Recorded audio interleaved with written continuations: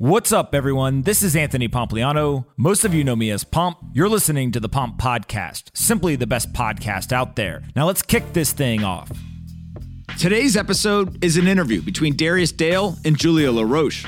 In it, they talk about the macroeconomy, the Federal Reserve, interest rates, monetary and fiscal policy, and what the hell is going on in the American economy. I really enjoyed listening to this episode, and I know that Darius and Julia really enjoyed actually recording it. I hope that you enjoy it as well. Before we get into this episode, though, I first want to talk about our sponsors. This episode is brought to you by BCB Group. With a dedicated focus on institutional payment services, BCB Group provides business banking, cryptocurrency, and foreign exchange market liquidity for many of the world's largest crypto-engaged financial institutions. BCB business accounts allow businesses to load fiat currency and cryptocurrencies for payments, operations, and trading purposes. BCB's clients can trade FX and cryptocurrencies quickly and at scale with market-leading value. BCB's Blink network is the European crypto industry's first instant settlements network and one of the first real-time payment networks of its kind to allow free real-time transactions across fiat and digital currencies. BCB's vision is to empower the global financial revolution through sustainable and innovative banking. You can find out more by visiting bcbgroup.com/pomp today.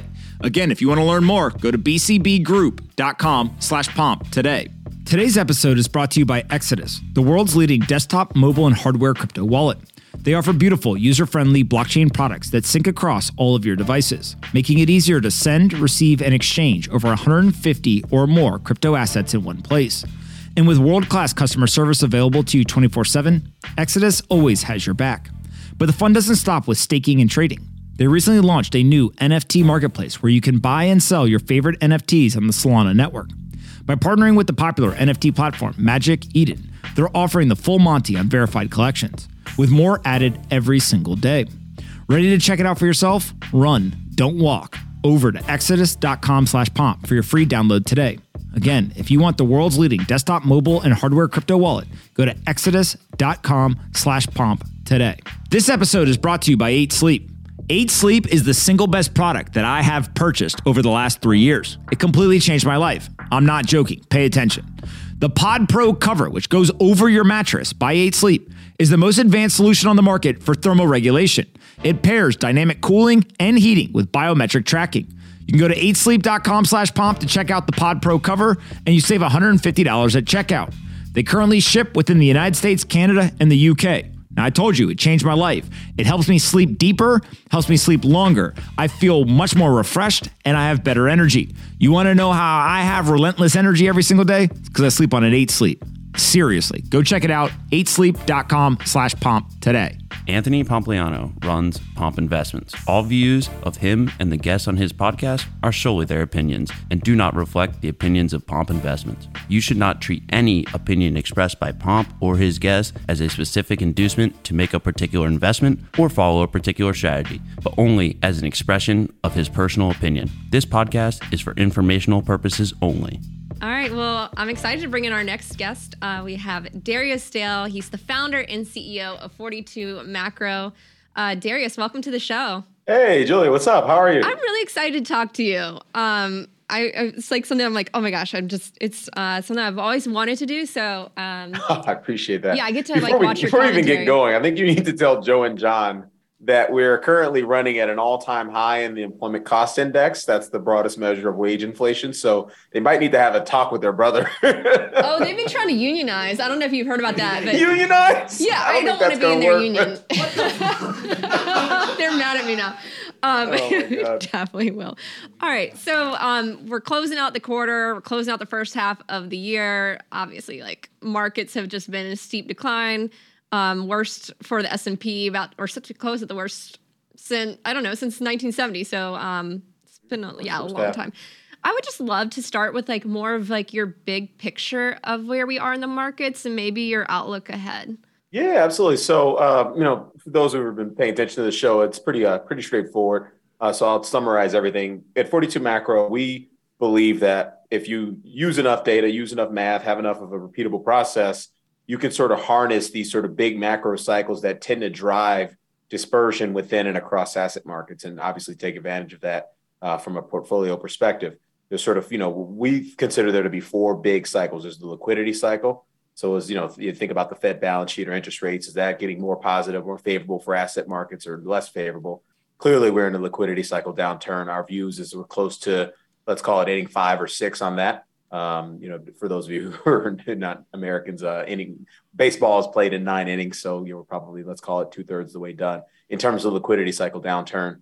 As it relates to the growth cycle, which is another important cycle, we're probably in inning 4 or 5 in the growth cycle downturn. It's set to significantly deepen in the coming months, at least according to our forecast. We're probably in extra innings in the inflation cycle upturn, as evidenced by the most recent headline PCE and headline CPI or CPI reports that we've gotten in recent weeks. And then lastly, I think we're probably close to inning 1 or 2 of the profits cycle downturn. What I mean by profits, we're talking about corporate profits, corporate earnings, the things that will drive, incremental decisions, going back to your previous discussion about, whether or not companies are spending more money on marketing, more money on hiring, et cetera. So we are not in a favorable place to be speculating on the long side of most risk assets as a function of those 4 downturns. There's a lot of talk right now about, are we in a recession? We'll obviously find out when we get this second quarter GDP print, but what is kind of your thought process there? And how do you kind of think about that? Yeah. So I see you guys for charts. Are you able to put them up? Yeah, we can pull the charts up. Which one would you like us to pull up? Maybe the first one. So model implied probability. Yeah. Let's pull up the model implied probabilities chart if we can. Yeah. So this first, so what we're trying to do with these charts is identify whether or not we are in recession or likely headed to a recession over the medium term in some investable time horizon. Anything over a year is generally not investable from a risk management perspective. There can be, you can talk about stuff a year from now, but it's not going to really matter to markets. So what I'm showing in this top chart, the blue line in the upper panel just shows the New York Fed. That's the Federal Reserve Bank of New York's recession implied probability model down at 4%. 4% probability of having a recession over the next 12 months. One, I think that number is wrong, but 2, it's significantly lower than where it's typically at on a mean basis heading into recession. That number is around 27%. So typically right into a new, recession, that number is on average around 27%. So it tells you a couple things. It tells you one, at the onset of recession, even the recession probabilities are still generally low. So you need to have forward-looking indicators to give you a better view on that. And then number 2, the red line in the upper panel just shows the a model I put together just based on a couple of Bloomberg models that are anchoring on the 10s-2s Treasury yield curve and the 10-year 3-month Treasury yield curve. That recession probability is currently around 25%. Historically, it's been on average around 35% at the onset of recession. So that's much closer to signaling, hey, look, we might actually be in recession. But to me, I think the discussion around recession is really coming from the consumer. The second chart I sent you is consumer confidence. Yeah, we can pull that up too. Yeah, absolutely. So the chart, the top upper panel in that chart shows the blue line just shows Conference Board's consumer confidence measure. That's sort of one of the more stickier autocorrelated consumer confidence measures that we have. It tends to be more correlated to the labor cycle than the University of Michigan survey, which is also widely followed. That tends to be more correlated to inflation. But the key takeaway on this chart is that historically, when you've seen consumer confidence break down below its trailing 3-year average, you're typically in or just about heading into recession. And very clearly, with the most recent data point we got yesterday, I want to say yesterday or 2 days ago, 99. I think we're now careening well south of the trailing 3-year average, which takes me to my final chart, consumer expectations. This other chart, consumer expectations, sort of breaks into a couple of different indices within that consumer confidence report. Again, these are June data points, so they're pretty relevant. They're pretty fresh. The red line in the top panel just shows the present situation index within that Conference Board consumer confidence report. The blue line shows the expectations index. So how do consumers think about what's likely to happen over the medium term? And as you can see, there's this massive divergence between how consumers think the economy is today, how they feel about the economy today relative to where they think the economy is going to be in the future. That's denoted by the spread there down at the bottom panel. Now that spread at minus 80, 90 basis points wide to the negative side is about as deeply negative as it's ever been. It's in the first percentile all the monthly readings since going back to the late 60s when these indicators were born. So that tells you that, as you can see where those red bars are in the chart, historically speaking, when you get to a very deeply negative spread between consumers' expectations and how they currently feel about the economy, you typically are walking into a recession because that's typically how it happens, right? you start feeling bad about the future, and therefore you adjust your current spending, your current expenditures, et cetera, to how you feel. And this is all part of the behavioral dynamic associated with, economies and financial markets called prospect theory. We don't need to get into that now. Definitely go check out Danny Kahneman's book, Thinking Fast and Slow, if you want more details on that. I like that. And it's like the psychology of it. I guess like a follow on to that, because like I'm looking at your models, like, is there a way to like assess, how severe a recession might be, like when you're looking at these indicators? Like, how do you kind of think about, like, is it like something that's quick? And I would love to explore that with you. Yeah, so that's a great question, Julie. So there's a couple of ways to do that on an ex ante basis. One, you could sort of, the easiest way to do that is try to understand kind of the different leverage cycle dynamics. The first would be, how fast has credit grown into the downturn? Historically speaking, whenever you see a significant positive deviation in the credit to GDP metric, particularly private non-financial sector credit to GDP into a downturn, that's what we saw in 2007. You typically get a more deeper, nastier kind of asset price-led recession that takes longer to recover from. A second way to explore that on an ex-ante basis is looking at looking to observe if you have a positive deviation, a significantly positive deviation from the trend in what we call the debt service ratio. So that's the total amount of sort of interest payments and amortization or paying back debt, for the broader private non-financial sector. And currently speaking, neither of those two indicators are signaling kind of cause for significant alarm, i.e. neither are suggesting that we're likely to have a deep, lasting, prolonged, protracted recession, which is a good thing. Now, the one thing I'll caveat this by saying, the data that, we get this, we derive those statistics from are released on a pretty severe lag. So we're talking about Q4 21 statistics, and it's obviously the end of the second quarter of 2022. So fast forward 6 months from now, we could be getting statistics for the second quarter of this year that may say otherwise. But for now, just being data driven, we can understand that any recession we are likely to experience over the next 12 months or so should be shallow. In my opinion, I think it's more likely to resemble the 2001 recession, which was, you need a magnifying glass to, kind of really see it on the map. It was the shallowest recession in U.S. economic history at peak to trough decline and output of minus 70 basis points. But guess what? That didn't matter to the market. S&P was cut in half. NASDAQ was down 80% in the span of that, 2.5 year bear market.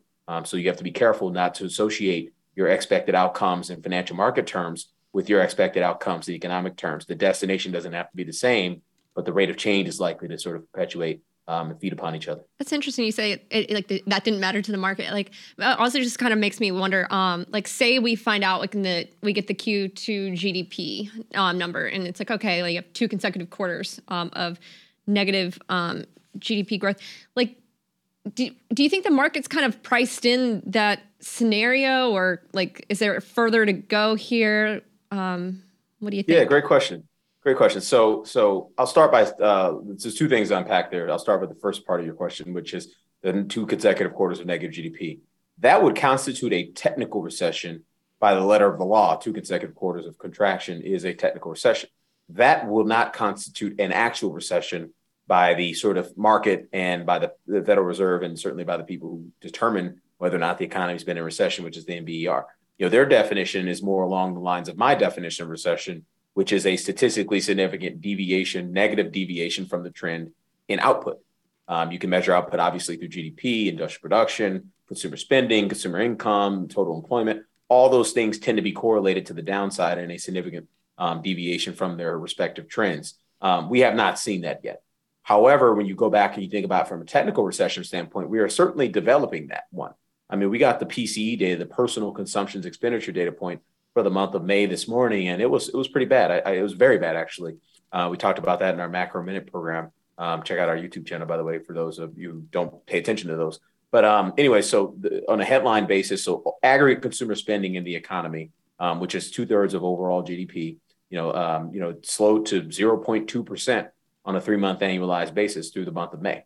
And so if we stay around these levels, or if it gets any worse for the month of June, we will have negative consumption growth on a 3-month annualized basis, on a quarter-over-quarter basis in the second quarter. That's being dragged down by goods consumption, which is down 1.4% on a 3-month annualized basis. Services consumption is up at 1%, but guess what?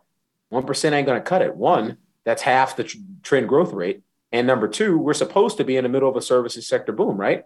I mean, how many stories have we heard about, the pandemic being over, getting on airplanes, we're going on vacation, we're going out to eat, we're going to the theater, et cetera, et cetera. And guess what? All that narrative adds up to a mere 1 percentage point growth rate in 3-month annualized terms for service consumption. So, we continue to see consumers get squeezed from a real income perspective. Real incomes have been basically trending at down 4% year over year for the last year on either a aggregate or per capita basis. And so, in our opinion, the data is starting to get nasty enough to start pondering the question, are we currently in recession, or are we, getting close to entering one? And I think the jury, the sort of, the answer to that question certainly moved in the direction of recession very much in the last kind of 2 to 3 hours. I think that's why I love listening to you, because I feel like I always learn things too. And you point out, there's been that narrative of oh, it's a services boom. But as you point out, probably not the case as it turns out.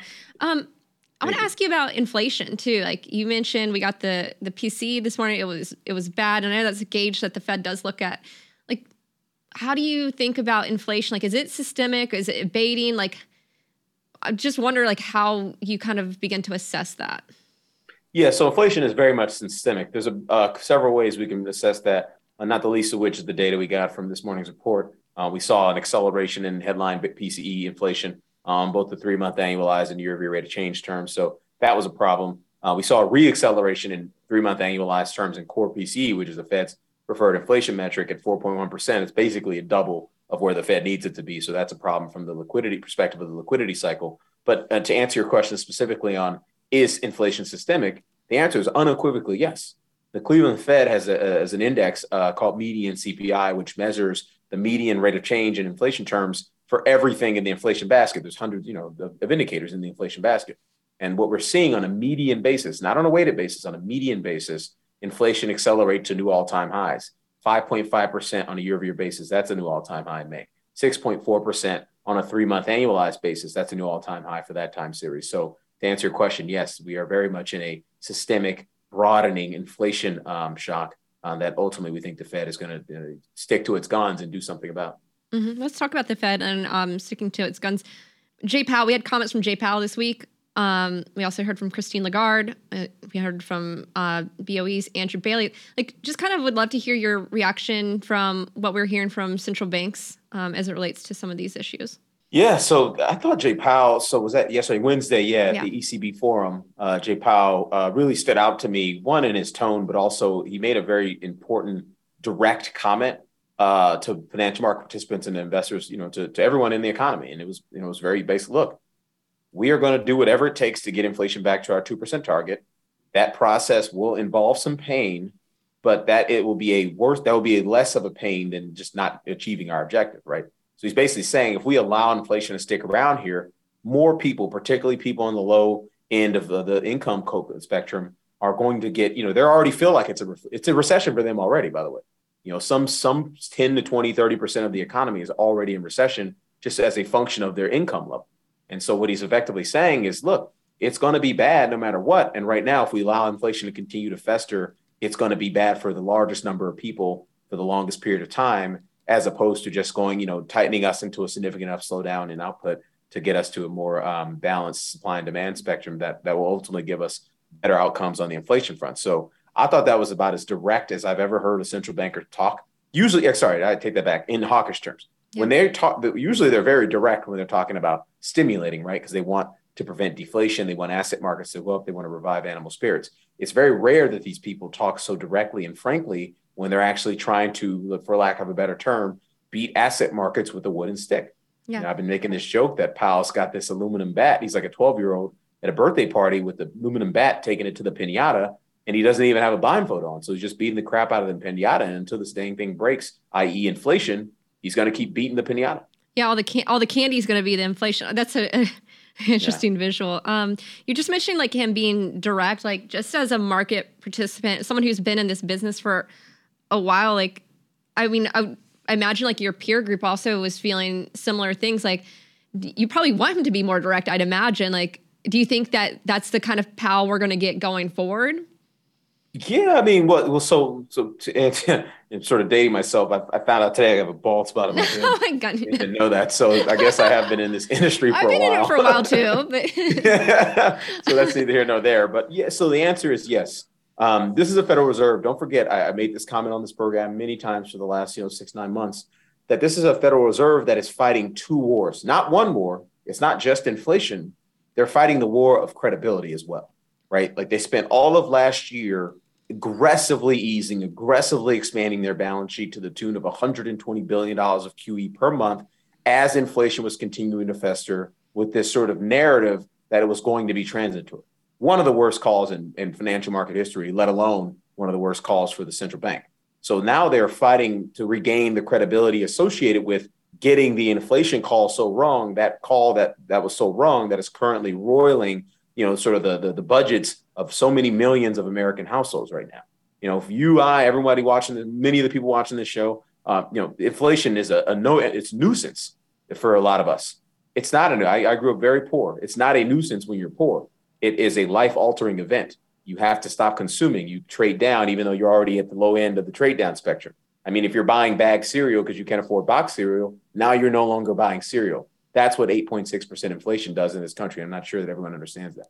It's a really important point that you bring up, like how it affects lower income American. You just gave that example. Like, let's explore that further. What could be some of the broader consequences of that? Like, what could that mean for maybe even the social fabric of our country? So, as you can see, it's being clearly reflected in Joe Biden's approval rating, on the broader approval rating of Congress. Obviously there's a lot going on down there, so let's I don't want to get too far into that, but it's clearly an issue. This is the key takeaway, and it's somebody I'm going to misquote or misassign the quote, but it was one of the most one of the most interesting things I heard about inflation all year. And I apologize for who I'm still in school from. I'll remind everyone next Thursday. But they said, and I thought I agreed with it, and I realized, oh my God, this is what Powell thinks. And the quote is, when you go into recession, the unemployment rate backs up 2, 3, 4 at worst, 400 or 500 basis points. So that's, that percentage of people in an economy are going to have that hard time. When you have a significant inflation shock, 100% of the American citizens are dealing with it right now. So we're talking about, a recession being this big boogeyman that may only impact, significantly impact, let's call it 3 to 5% of the economy, as opposed to this inflation, which is currently impacting, skimming off the top of rich people who don't even notice, at least 90% of the economy. So I think that's the battle they're fighting. And to me, it's a much more common sense battle. Yeah. Let's see. I'm trying to think let's kind of pivot a little bit and just bring up some other topics, just because I think it's interesting. I like at the top of this, you go over the indicators that you pay attention to. What are kind of maybe more the underrated signals that you look to or pay attention to that could be helpful for folks watching?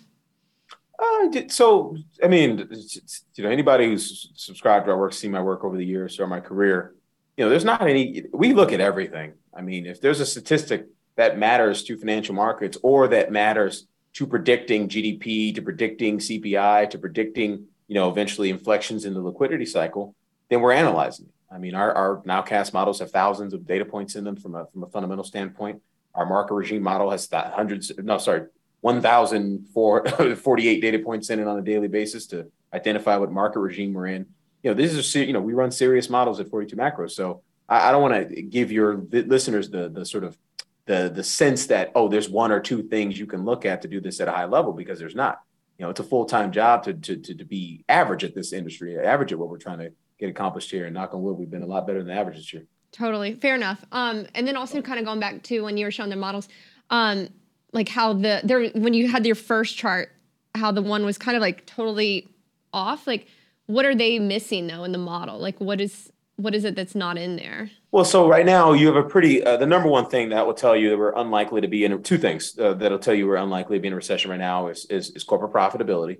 Historically speaking, you've seen sort of a significant decline in corporate profitability during recession. So on a trailing 12-month basis, that is very much not the case. We have some pretty robust earnings growth on a look-back basis. And then second, the yield curve that is typically associated with, timing recessions, which is the 10-year, 3-month Treasury yield curve, that continues to be very positively sloped, very wide yield curve, very wide yield curve on that measure. So that continues to tell investors that, hey, look, if we are going to recession, it's a ways away. It's a year away at best, if not, maybe even 2 years away as a function of that. But I have the belief that if you get into a significant slowdown in growth, which is what our models are forecasting for, really the better part of the third quarter and really into the early part of next year, once we start to observe the economic statistics associated with that significant decline in output, then you're very much likely to start to see a rally in the long end of the Treasury curve while the Fed is continuing to hike. And that's how you can eventually get that inversion,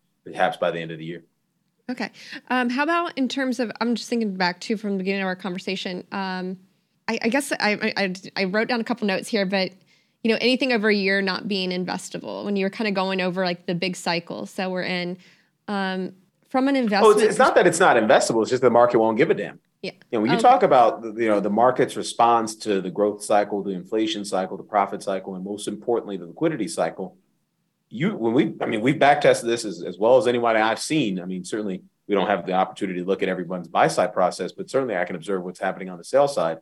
And I think we have some of the best back tests in the world. And our back tests show that once you get beyond 3 months, in terms of, a look forward, markets don't really have any response to those kinds of dynamics, right? And so if you're talking about like liquidity cycle, growth cycle, Powell, inflation growth having an impact on asset markets, it's usually within the next few months that the market is trying to, fill around and price in. It's not the next 2 to 3 years. That stuff will happen along the way. The catalysts are, drive you higher or drive you lower along the way. That's a good point. Yeah, it's happening, I guess, much more, closer to where we are than further out. I do want to just ask, like, maybe from an investment perspective, like, I don't know if you can share, like where would you want to be, like, right now? Like, yeah, I mean, so, out of respect for our paying subscribers, and we're very appreciative of them, I'm not going to give too specific of advice, but one thing I'll say, something I've been saying in the program all year, which is cash is king in an environment like this. You don't need, when you're in a simultaneous liquidity cycle downturn, growth cycle downturn, and profit cycle downturn, few things in the history of asset markets are as negative for risk assets as those things being, in that state, in that condition all at the same time.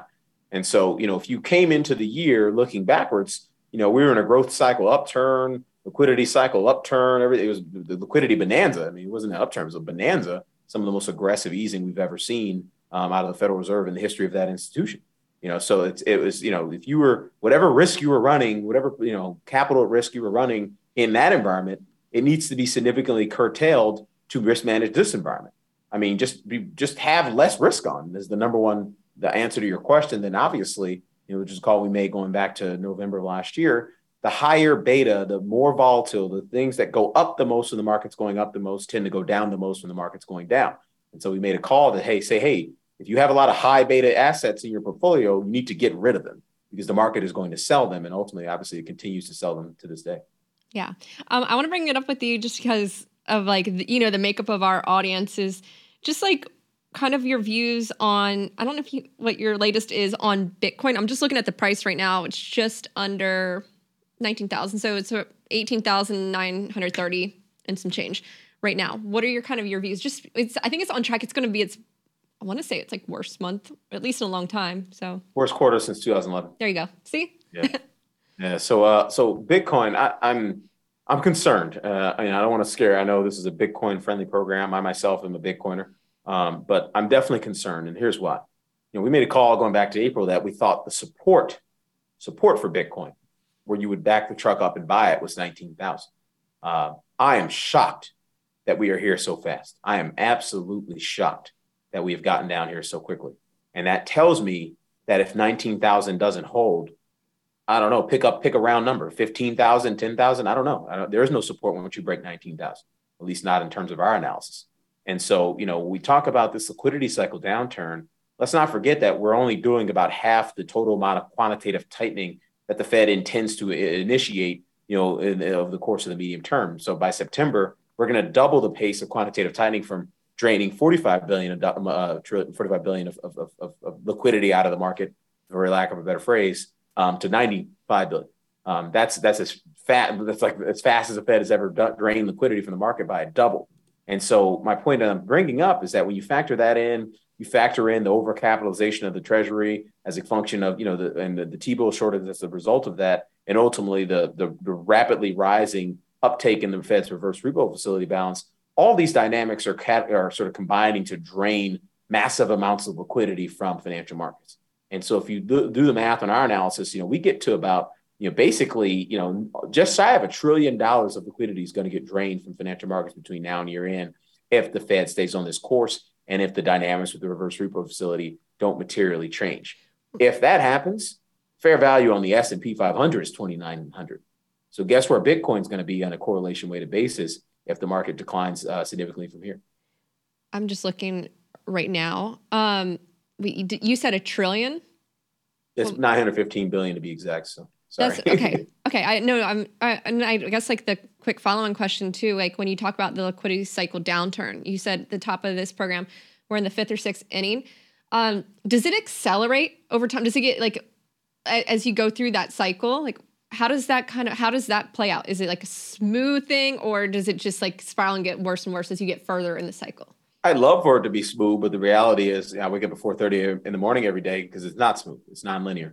Markets are, they're dynamic ecosystems. And so the reality is, one acceleration in one factor can lead to a deceleration in another factor and vice versa.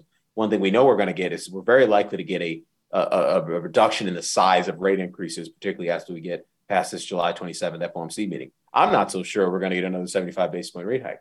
I mean, maybe it's 75, but I think, by the time we get there, it could be 50 if we get a couple of decent inflation prints. We get June CPI on the 13th.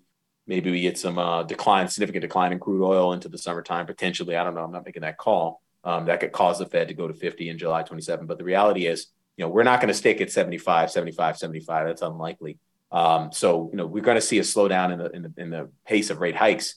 But we're at the same time, we're going to get an acceleration in the quantitative tightening program. So, on net, generally speaking, quantitative tightening has a more of a near-term sort of coincident impact on asset markets, QE and QT, than interest rate hikes and interest rate cuts. Mm-hmm.